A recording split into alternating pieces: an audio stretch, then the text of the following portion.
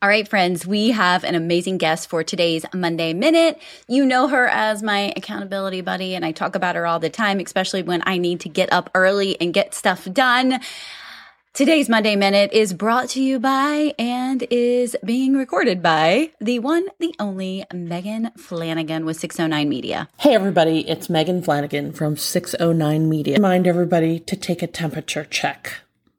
And what does that mean? Of course, half the country is, thunderstorms, tornadoes, 100-degree weather. We're coming into summer, the heart of summer, where the temperatures are going to be off the charts. But take a temperature check in your business, what you're doing, your mindset, your well-being, how you're spending your summer. We're so conditioned. When we were kids, we all used to have off on the summer, right? And now as adults, we work, so we don't take off for the summer. But if you are an entrepreneur and you've designed a little bit of the life you deserve and you want, you probably have taken some time off this summer, or you should.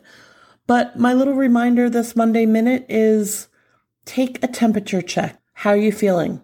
How's your business doing?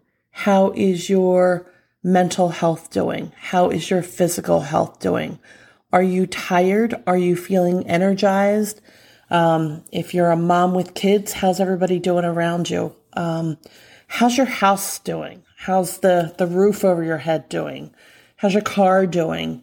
Just take a few little temperature checks, and it's not to overwhelm you. What the reason is to do this is that if you take tiny temperature checks throughout the year, it prevents things going off the charts when things come to a head. So again, mid-year, take little temperature checks on the things that are important to you.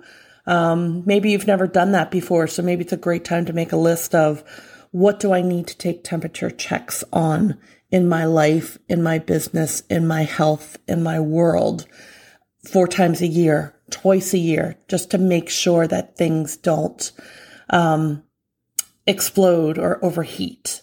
So that is my Monday Minute for you, and I hope you have a great day.